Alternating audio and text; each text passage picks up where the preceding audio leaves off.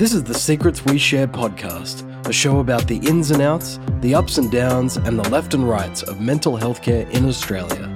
Here's your host, Francis Carlton.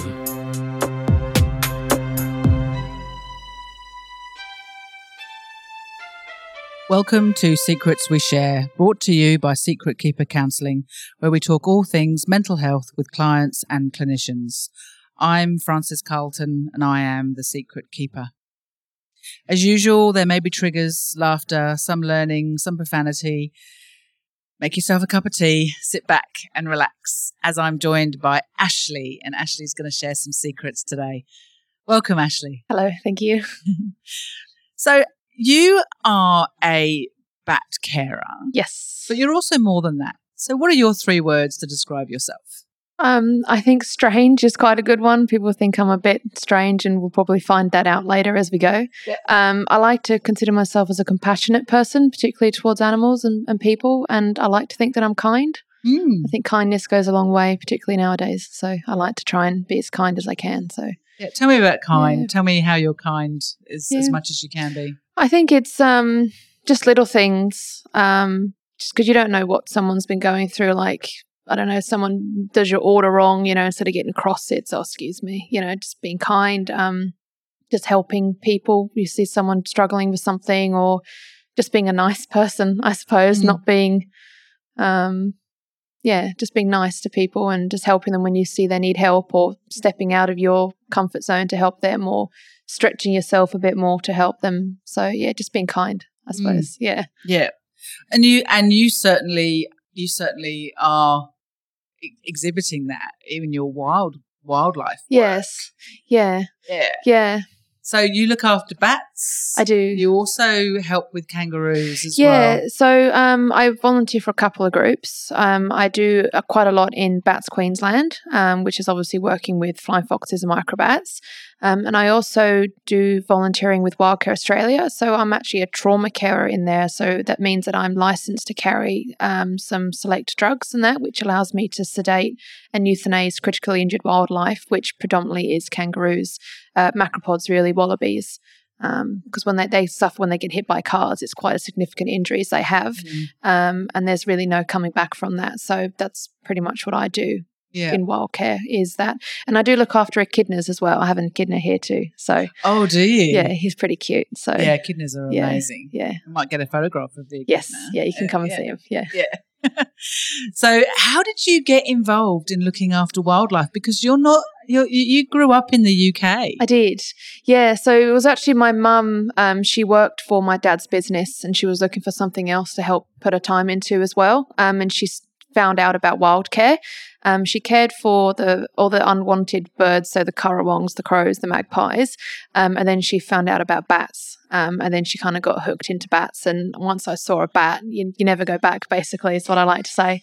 So it was really my mum that kind of drew me in. And as I said about being a compassionate person, seeing wildlife is struggling out there, and there's no one looking out for them. So that kind of drew me to wanting to help those who, can't help themselves. So, and yeah. I'm hearing that you've really you lean towards the animals that have a bit of a bad rap. Yeah. So the bats particularly, they're just so misunderstood, and a lot of people don't like them. There's just heard rumours and misinformation, and there's a lot of fear and ignorance around bats. And once you get to know bats, they're just the most beautiful, inquisitive, cheeky creatures around, and you just fall in love with them, and your heart kind of aches for them because they're so innocent, yet they're so hated in the public eye. So what sort of things are people saying about bats, and specifically flying foxes as well? Yeah, it predominantly is the flying foxes, I think, because they do carry, you might have heard, the Australian bat lyssavirus. So that is the only disease that you can get directly from a bat itself. And there's a lot of scaremongering and fear about they carry diseases and they're vermin and they're dirty animals, and it's more that fear and that unknown. But the Australian lyssavirus, the only way you can get that is through a transfer of saliva through a bite, or if they've licked their claw and they've scratched. And less than 0.7% of the bat population actually carry that disease anyway. So that's less than 1 in 1,000. So less than 1% carries that virus. Yes, so. and just because the virus works, it sort of floats around in the system and it travels to the brain. So once it hits the brain, it becomes active. So even though they could carry the disease, they can't transmit it until it's in the brain. And that window is only about 5 to 11 days that it's actually active and can transfer. And once it is active, it's already shutting down the host. They're already sort of ill and on the floor and dying. So when we rescue bats, it is seen in 7% of rescued bats, but that's because they're injured and they're on the ground. So that's when we are handling and dealing with them. So, but the media in particular, there was a study done, and I think it was something about 85% of any media relating to bats was negative. And it's just a complete misunderstanding, a miseducation. It's that fear. But bats aren't aggressive animals. A lot of people think they swoop them, but they can't fly like a bird. They can't just take off from the ground. Bats have to drop like a paraglider to catch the air to fly. So another misunderstanding is, they're swooping me, but they're not. They're just dropping to fly away. And it is the biggest... Catching those air currents. Exactly. So it is really just a misunderstanding. And when I rescue the animals, a lot of people go, oh, it's breathed in my direction. Am I going to die? And or my dog's licked it. Is my dog's licked the kids? Are the kids going to die? Do I need to get the dog euthanized? And it's just this complete fear, and people get carried away. It's not until you talk to them, like I am to you now, and just sort of explaining the facts, the statistics, that people go, oh, I didn't realize that.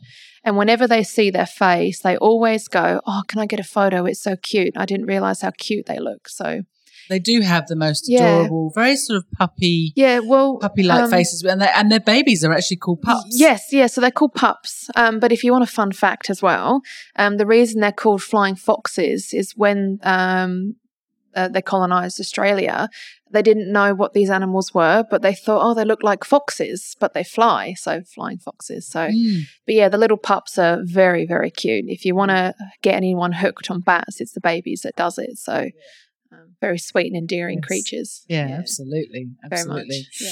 And their body structures are actually remarkably similar to our own, unlike a lot of the animals that we care for as wildlife. Yeah. So, I mean, as with any animal, there is sort of an evolutionary link between them, but the flying foxes and us in particular, we have pretty much the same skeletal structure. The pelvis, everything, even their wings are actually their arms, which is just an elongated version of our arms and hands. So they have a thumb claw, and their wings are basically their hands with a bit of skin between them. So like webbed fingers. Yeah, pretty much. Yeah. So they have elongated webbed fingers. But the only difference really is their pelvis is a lot smaller, because our pelvis is designed for standing. Their pelvis is designed for hanging upside down. So, and they're millions of years old as well. The oldest fossil record is about 35 million years. So when they evolved, they got it right the first time, which is pretty clever, because we certainly didn't look like this millions of years ago. So it's pretty cool that we kind of convergent evolution, I think it's called. So pterodactyls. I must admit, I find it fascinating that bats are so, reviled. They're a little bit like snakes. I've got a passion for snakes. Yes. And they're also another one that got it right when they first, because they really haven't changed. No, I mean, snakes, I didn't really know snakes, but I actually lost a quail 2 days ago to a snake, got into my aviary somehow. But, can't be mad at the snake. The snake's doing what the snake does, same as the bats do what the bats do, which is pollinate and come in your garden, same as the snakes do. So, but it's having that respect for wildlife that a lot of people are lacking. So, and it's just fear again. People fear snakes. They don't understand them. So. Well, there's this misconception that a snake will chase you.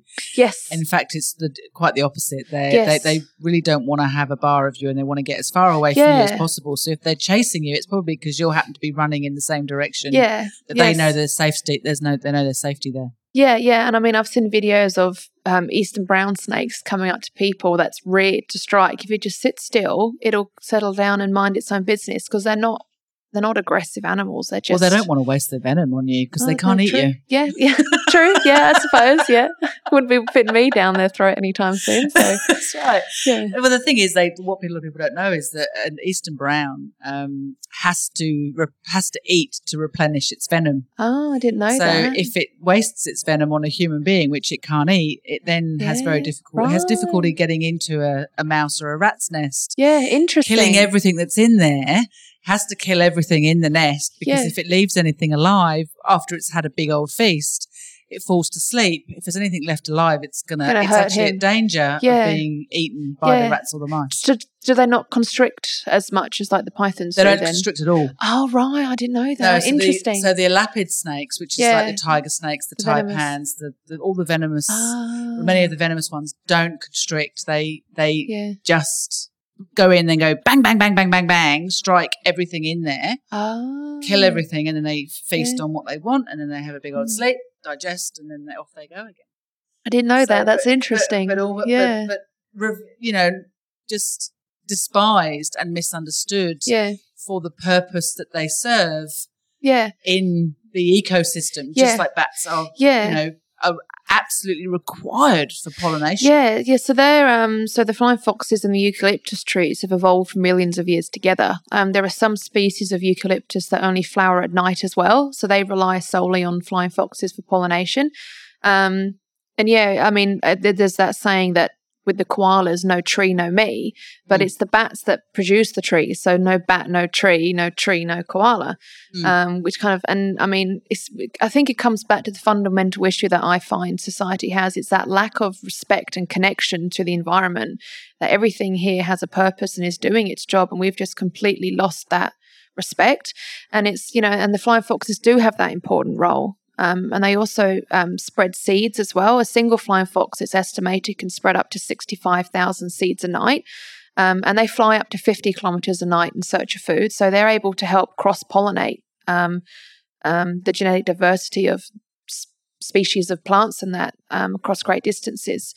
And I mean, the bee they're pretty much the bigger version of a bumblebee, basically. The bees only can travel 3 kilometres, but the flying foxes can take them, as I said, 50 kilometres apart. So we can take a tree from a soggy area and cross it with a tree from a dry area and help produce this new strain of tree that can grow in both environments. And particularly with climate change and changes we are seeing with weather patterns and that, it is important that these plants are given the opportunity to have that genetic diversity to help survive these things. And it's the flying foxes that are going to help do that as well. So that hatred that people have for bats, they don't appreciate what a key role, and they are a keystone species, which means that they play a unique, important role for our environment, and it's just lost on people. And it's one of the biggest things at Bats Queensland that we are trying to do, which is educate people about how important they are, that you don't have to fear them, you don't have to, it's just really that trying to change people's perspectives and understandings of them. So the other thing that, of course, we're experiencing now is these extremely hot, drier days. We're currently in Queensland, and it's hot and it's dry rather than being as humid as it has been. And of course, in Canberra, where at the moment I'm lucky I'm missing it. We've had 46, 48 degree days. What are the consequences to the bats and the microbats with these extreme temperatures? So the microbats tend to sort of fare okay. They live in sort of dark tree hollows and damp, well, not really damp, but dark, cool spaces. But it's the flying foxes that really suffer because they live out, they sleep in the trees in the colonies at night. During the day, and when temperatures reach over 42 degrees, their organs shut down and they die, basically. They just die from high temperatures. So what the bats sort of do to try and cool themselves down is they move to the trunk of the tree because it's cooler. But because all the bats are doing that, they don't get too hot. They move down the tree into the undergrowth. But if council or someone's removed that, then they can suffer again. But pretty much we have what we call heat stress events, which is where they just die in tens of thousands of bats. So I think it was yesterday or the day before that Adelaide had a heat stress event. So it reached, I think, 46 degrees and tens of thousands of grey-headed flying foxes died. This time last year, there was a heat stress event up north near Townsville. The spectacled flying foxes lost a third of their population in a single day because of high temperatures. So that was around 22,000 flying foxes, which was a third. So because of that event, the species is now considered an endangered species. Because of one day? Because of one day, they lost a third of their populations. The spectacled flying foxes are only found up around there. So when they lost that third, it just completely decimated the population. The grey-headed flying foxes, which are found from about here, southeast Queensland down, they've just lost tens of thousands as well through Adelaide. New South Wales have just had an abandonment event. So because the conditions have been so dry, because the flying foxes are blossom and nectar eaters, the trees haven't been blossoming, so they've been struggling for food. And because they're so malnourished, underweight, emaciated and struggling, they're not producing milk for the pups. So the pups are falling away from mum. The mums are leaving them. They're abandoning them. So we currently have, I think it's about approximately 30 bats that we are taking as a group tomorrow that are arriving from down south. A lot of the bat groups are saying, yes, we can help, because there's hundreds of grey-headed flying foxes orphaned because of this event, and the grey-headed flying foxes are a vulnerable species as well. So if this continues, particularly after what happened yesterday with the heat stress event, we will lose the grey-headed flying foxes and the spectacled flying foxes. So it's really devastating, you know. What's the impact on the carers that you're seeing when you have these huge influxes of animals due to heat stress events? Yeah, I mean, every group wants to step up and help, but we all have our sort of daily lives to go through, and we've already got animals in care, and it's really hard because they require so much time. They need to be bottle fed every 4 to 5 hours, and you've got to give them so much care, and it's just, everyone wants to save all of them, but then you can't provide nearly 300 orphans the care they need. So somewhere you have to draw the line and have to have some of them euthanized because you can't care adequately for all of them, and it's devastating. And I've attended heat stress events, and it's just, bats have a special mechanism in their feet where they don't require energy to hang. They require energy to release their feet. So if they were to die hanging in the trees, they will remain hanging because they don't need energy to hang. And I've been to these events where the colony has crashed and there's just thousands of bats dead hanging in trees. There's masses of them on the ground, and you can hear orphans calling, hanging on to, because they hang on to their mum's belly. You can hear the orphans calling, crying out in the tree where mum's died, and you can't get to it. It's just devastating. And to lose so many within a few hours, it's just heartbreaking because, you know, we put so much time and love and effort into every single bat we rescue and care for. To see so many die so suddenly and quickly, it's heartbreaking. It really happens in a matter of hours. It does, yeah. As soon as, you can kind of predict when it's going to happen because of the forecast, and generally leading up to the 42-degree or plus day, there've been hot days before that. So they're already heat stressed, they're already hot, dehydrated, and then it just hits them and they just die. It's just horrific, yeah. It's really sad. It's devastating. So, how do you cope with the aftermath of something like that? So you go along to a heat stress event and you see all these mothers and the babies and things, and you can't get to them. How do you get through that?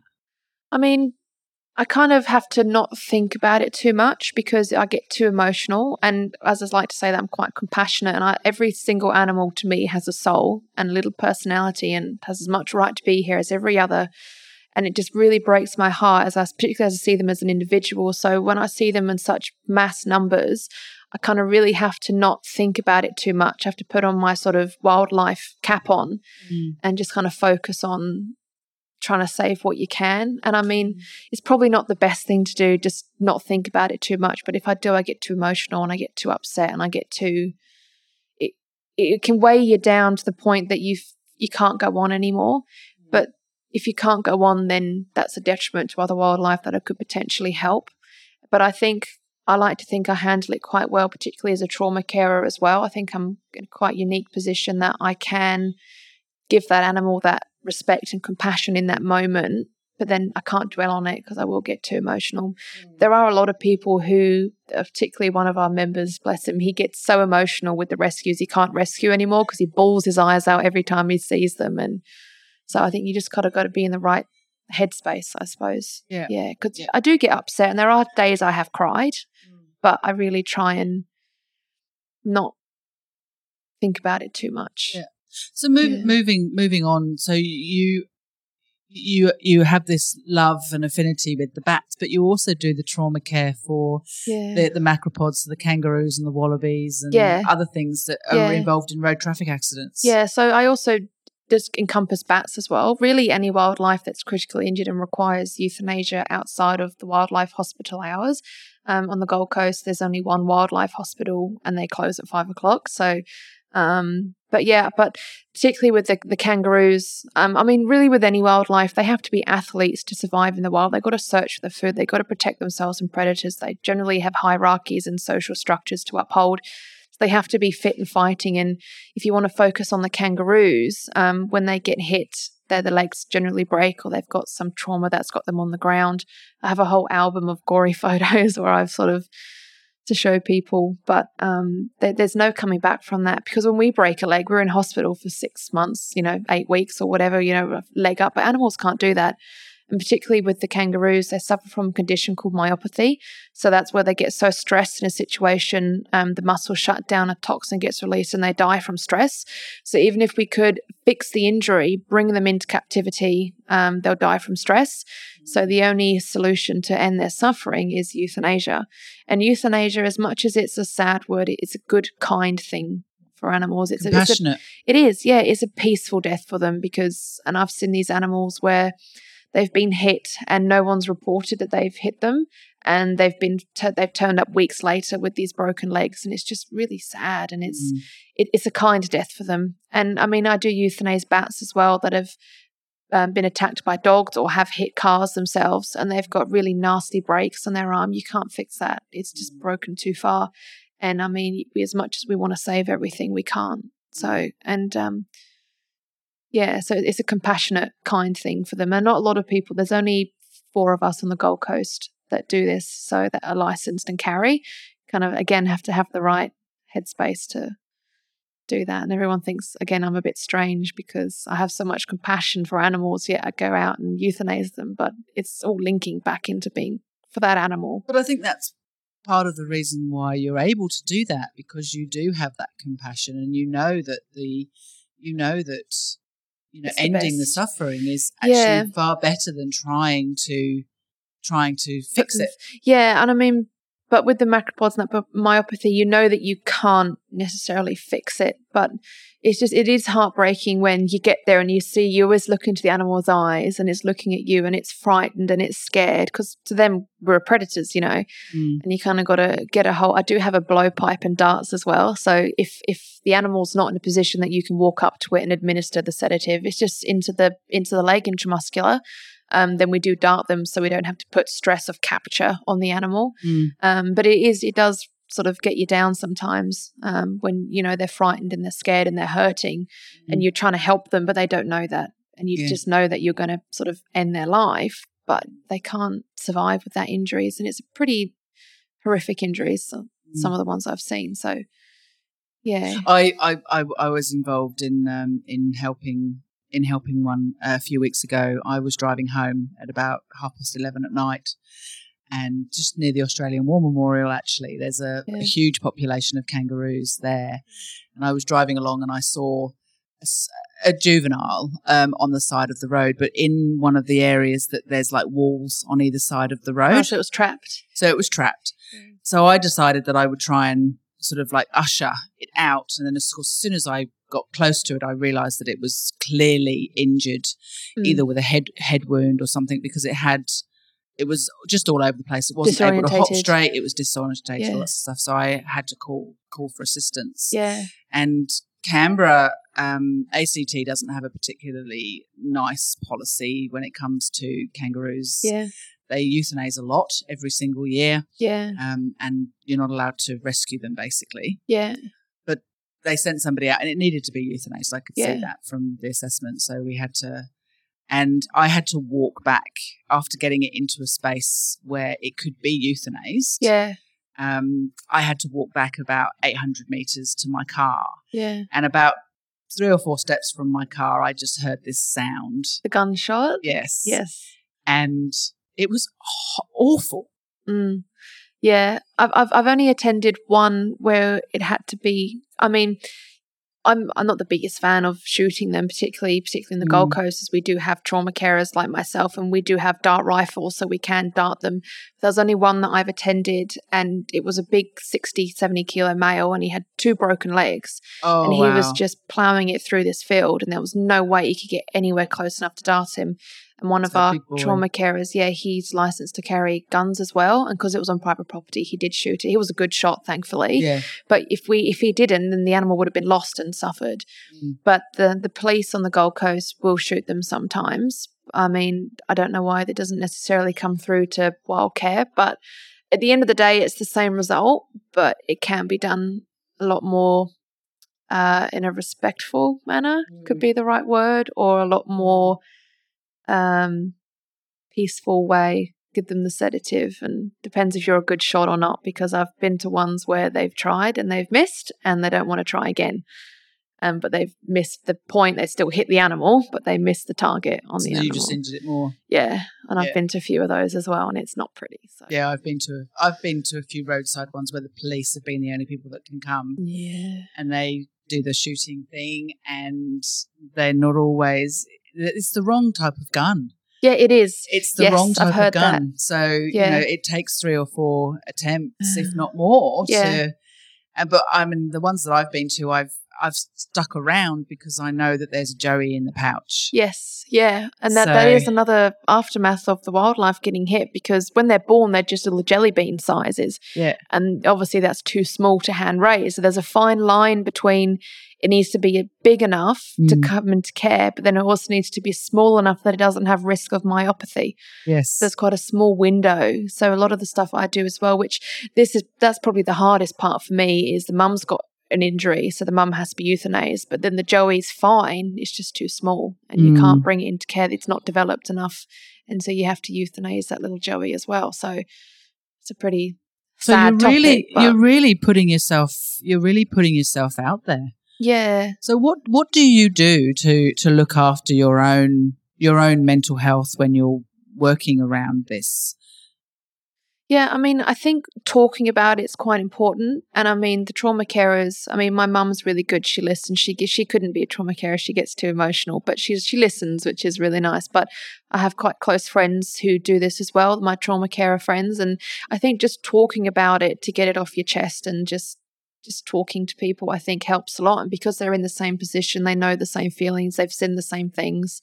I think it's just talking about it. But I think I know it's the right thing to do.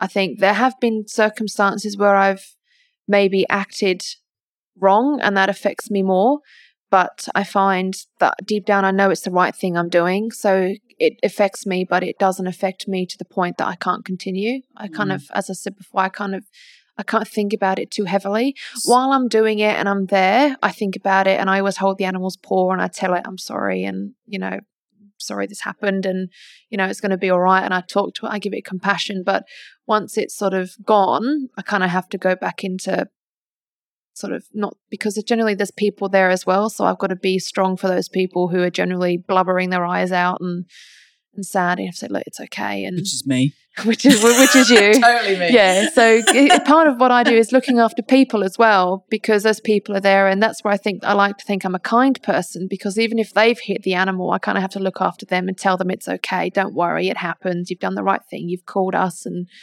yeah, so part of it is looking after people as well. So, but yeah, I think just talking about it's a big thing. And, I do have a cry every now and then. There's a few that have affected me more than others. There's one not too long ago, and he was really fluffy. And he reminded me of my dog, and he was quite vocal. They're not normally very vocal, the kangaroos, but he was quite vocal, and it was a bit sad. So I do have a cry every now and then, which I think is important to cry. So, as human beings, we are very scent and sound orientated with memory. Yes. So do you think that the ones that are vocal, who really let you know that they're in pain, do you think they're the ones that are going to stick with you more than the others? Yeah, I think ones that are unique. Because every animal's unique, but there are some that they're a bit more shaggy, or they have a unique characteristic, like an ear might be floppy, or his ears might be extra large. It's more the ones that have a uniqueness about them that sticks with me. They all get a little bit vocal, but that one in particular was very vocal. But I think it's the ones that have a unique characteristic to them that sticks with me more, lingers, because they're special. So, yeah. And of course, recently with bushfires that we've been having, yes, there's been there's that video that went round of the lady rescuing the koala and the noises that the koala Lewis was making as she was trying to cool him down. Now, with koalas, if they ever get vocal, they're very, very stressed. Koalas making noises is not a good sign. So that koala was very highly distressed. He was in pain.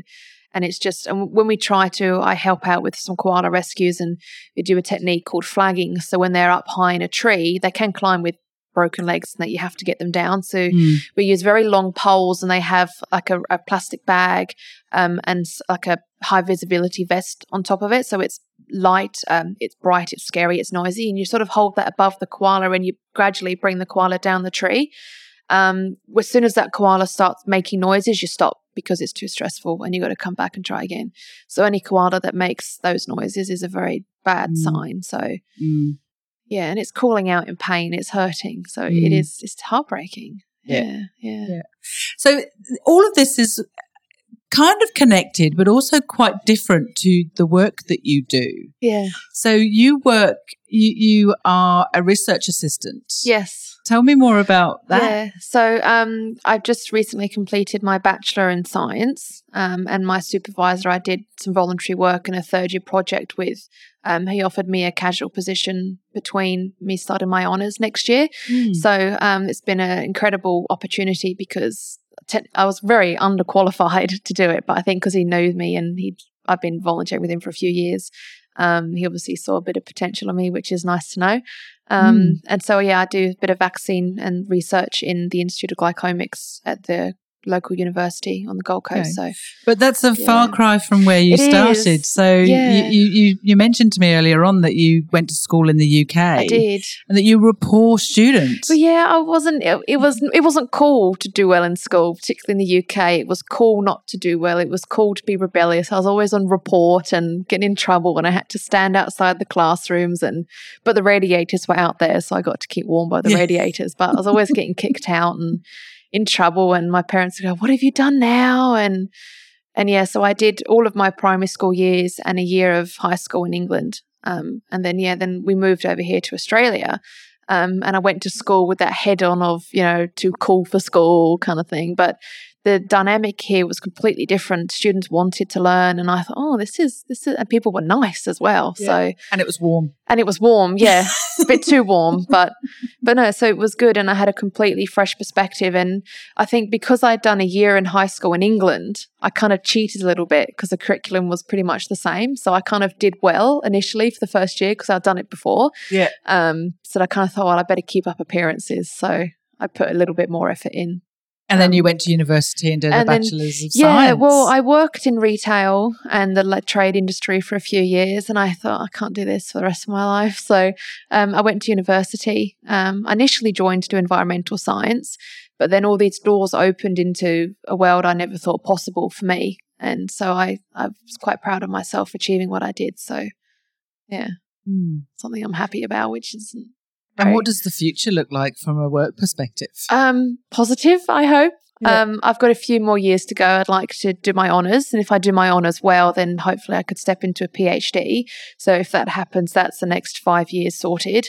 But then beyond that, it's just a matter of picking up contracts and that. But I try not to think too far ahead because it does stress me. Okay. Because I think, what am I going to do? But it's just focus on the now, which is focusing on getting the next few steps of my education. So, and does wildlife feature?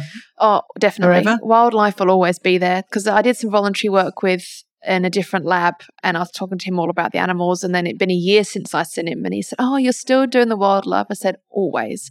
Wildlife will always have a place in my heart." So it's always going to be ticking away in the background. So, and my kids, I like to think, will be wildlife warriors one day. So, yeah. Tell me about the tin. Oh, I have a tin. So this is where would you describe yourself as strange comes in. So, so when I do my trauma calls and my rescues, I have a tin of weird things that I've collected over time. So I have a few fishing hooks and fishing lines that have come from bats that have got caught up in fishing wire. So the bats generally gets caught in their mouth and they just get damaged and they have to be euthanized. But then I keep the big fishing lures. I have a hook I have a spike from a fence where a kangaroo tried to hop over it and it got snagged on its tail. So it was hanging off the fence. So the spike came away with the animal. So I kept the spike. I have a tooth. I have a couple of dart needles that have got bent, and I have a flap of skin as well, which is a bit strange, but where a bat had got caught on barbed wire, and it was so horrifically caught, the animal had to be sedated on the wire and euthanized, so then I had to cut away to get the animal down. So I kept the bit of skin, which is a bit morbid, I know. A friend of mine works at the wildlife hospital, and there's a few things that float around in there, and collects them for me. So I have I had a bat that came in, and when they get stressed they can abort as well, and she aborted her baby and I kept the placenta. And I also have a little bat fetus, which is pretty cool. It's good educational things. And I also have a bat skull recently. Oh, and I have a bat thumb as well that got amputated. So a thumb. Yeah, that's where strange comes in. Are these things that are sort of like kept in their little formaldehyde jars? Yeah. Wow. So you've got like a little sort of science lab window. So that's where people think I'm strange, because I have so much compassion and love for the animals, yet I have this little morbid collection of things downstairs. So not everyone's privileged to that information. So yeah. I think it's actually really, I think it's fascinating because I have a collection of snake skins. Oh, good. It's not just me. And lizard things. And the thing with the lizards that always fascinates me is the glove. So when they shed their skin to grow, they will shed their little paws, and it comes off, and it's like a complete glove. Oh, that's fascinating. Which is really quite wonderful. And then with the snakes, it's the face. So they'll sort of shed their head, and it will come off in one piece if you're lucky. I've seen those. So you see the sort of like the eye scales, because they do have a scale over their eyes. Yeah. And then you sort of like see the mouth line and everything. So I do get it. I do absolutely but I think it's just because I've had the collection, if you want to call it that, going for a while, and it's just looking back at it, and it helps me remember those animals as well. So yeah, it's strange. So, but no, it's weird things, but meaningful. And every piece has its own story, and I know it's a really weird thing to do, but it just kind of, I don't know. My other collection is cinema tickets, so they're quite different to each other, but yeah. So you go to the cinema a lot? Well, I used to before I started uni and work, but no, I do like to collect I've been collecting them for about 12 years now, so it's kind of cool. I like to look back at them, and it's kind of funny as well, because once we euthanize the animals, we have to dispose of the body as well. And the messages I send to people will be, I've just dropped the body off, I've got a lot of blood on me. I thought, if I ever get done for murder trial, they're going to look at the history of my messages, which is talking about blood and dropping the body off, and and then I'm going to get caught up for murder. But then I can say, well, actually, I have a cinema ticket which covers me for that night in question. So I don't know, maybe they'll balance. So it's a movie in the making. Yeah, potentially. So, and I've had, it's quite funny because sometimes the police will be driving past and there'll be like a lump in the road, blankets, a crowd of people. They just slowly drove past and couldn't care less. And other times I've had ambulances turn up because someone's reported someone's been hit. And other times, because we have large body bags that we put them into, I'll be dragging this big bag, dumping it into a bin, and this police car will just literally slowly be driving past watching me, and they don't ask or question anything. So it's like, well, could be a person potentially. So, but you just have this innocent look about you. Yeah, well, I obviously. must do. So yeah, it's a disguise. Or maybe they think that you're not big enough to be able to heft a big body. Potentially. Well, no, I surprise people. I'm not a very fit person, but a lot of people go, because I'm only 20, I say only 26, I feel quite old, but I pull up to these rescues. I have a small Mazda 2, and they kind of think, oh, what are you going to do? Young woman turning up in a little car, and I step out, and then I grab it, I tackle it or whatever, and then I pick it up, put it in the car, and one guy goes, oh, you made a soft, penis out of that one. And I'm like, well, what can I say? So, soft cock, eh? A soft cock out of that one. That's what he said. That. Okay, well, there we go. Yeah. I think he was a bit drunk as well. So he said, oh, you made a soft cock out of that one. So he'd been drinking, and I surprised people. So, yeah. I had a big guy. I turned up to do a snake relocation. Yeah. And when I was driving close, I was talking to him, and I'm on my way. I'm only like 3 or 4 minutes away. I said, "Where are you now?" He said, "On the car." I said, "I'm sorry, you're in the car?" No, I'm on the car. Oh, bless him. And I turned up, and he was this great big massive unit of a guy sitting on top of the roof of his little car. There was a dent in the roof because he'd literally because he'd been sitting on the car, and the snake was gone by this point. Oh dear! But it had been curled up in front of his doorstep. Oh, so dear. When he arrived home, and he just basically jumped on top of the car because he was so scared of the snake. It's weird though, because I mean, I did a rescue. Actually, it was last night. It was a security guard, and he was absolutely petrified that I had needles and stuff in the car as well. And I've been out to, and he was just, I can't watch, and he has to walk away. And then I've had ones with the bats as well, and the guy says, "Oh, it's over there somewhere," and he would just point in the vague distance of his garden, the vague direction. Yeah. And he goes, "Oh, are you going to touch it? Are you going to pick it up?" And because I've been doing bats for about 6-7 years, I don't use gloves because I know how to handle them. And they go, "Oh, you're not wearing gloves or anything?" And there's no, it's okay. And these people are petrified, and it kind of makes you smile. And the first time I was attacked by a kangaroo was quite a funny story, actually. I hadn't got my drugs at the time, and it was a young joey that had been hit and on the ground. And I pulled up. It was outside of quite a posh area, and they have security, and security guard goes, I was over there, and I picked it up. And so this is a kangaroo? This is a young kangaroo joey. Yeah. And I'm trying to get it, because I was quite inexperienced, I'm trying to get it into a pouch, but because it was kicking, I said to the security guard, I said, "Could you hold the bag open, the pouch that we put it in to help settle it down?" And he was frightened of this joey kicking, so it took a while. It was only small, maybe a kilo and a half. And he would go, "Ooh," and run away every time it kicked. And so by the time I got in the bag, it had been calling out. And then the mum had obviously heard the commotion and come out the bushes. And so she was grunting and growling, and she was kicking me. And he got in his car and drove away. And I'm on the side of the road at 2:00 in the morning with this kangaroo in a bag, and the security guard's driven off. Lousiest security guard ever. So he's just pissed off and left you. He said, "Oh, get in your car." He gets in his, he drives off. And I'm like, dude. But because the baby was quiet in the bag, the mum didn't know where it was. She was still growling and scratching and kicking me. It wasn't an aggressive kick per se. This taxi driver was driving past, and he was tooting and bonking his door on the kangaroo, because my car was new at the time. I thought, I don't want to get in my car and it kicks and dents my car, because my car's new. That I can heal, my car can't. So it was just very strange. But so you came away with scratches and a few bruises. I did. I came home, I had massive, and when I go through a stressful situation, I laugh and cry.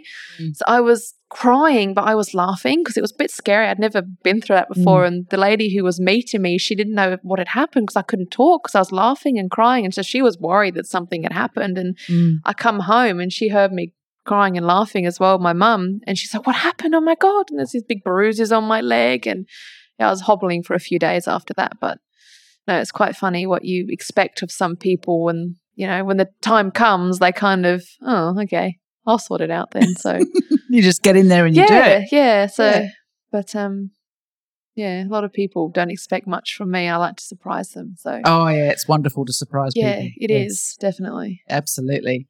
So, thank you so much. But my last question to you is, what do you see as your mental health future and wildlife? I think my sort of mental health, I think I've been going okay, and I think I just need to sort of keep going as I am. I know that doesn't sound very, but it's more that I think just accepting that it is what it is. At the end of the day, there's nothing that you can change, and particularly with wildlife as well, there are so many parameters involved in looking after them and things that you can do and you can't do. And but I think my future, I'm optimistic about it, I think as well. But I'll always be looking after wildlife, and I think I'll always do the trauma caring, because not a lot of people want to do that. Not a lot of people like to do that, and I think I've got to do it for the animals. So I think there's a lot of people who would like to be able to do it but can't. Yeah, and I think that's where I feel quite privileged in the fact that I am able to do it and I can do it, and I kind of feel I have to keep doing it for them, because if I don't do it, who will do it? It just puts more pressure on those who are, because there's only 4 of us on the Gold Coast. So it's quite a big area that's covered. Definitely. So I think I'm optimistic. Well, thank you very much, Ashley, for talking to me today. I'm Frances. Ashley was my guest. She shared some secrets. Thank you to you, the listener, for listening. Until next time, stay well.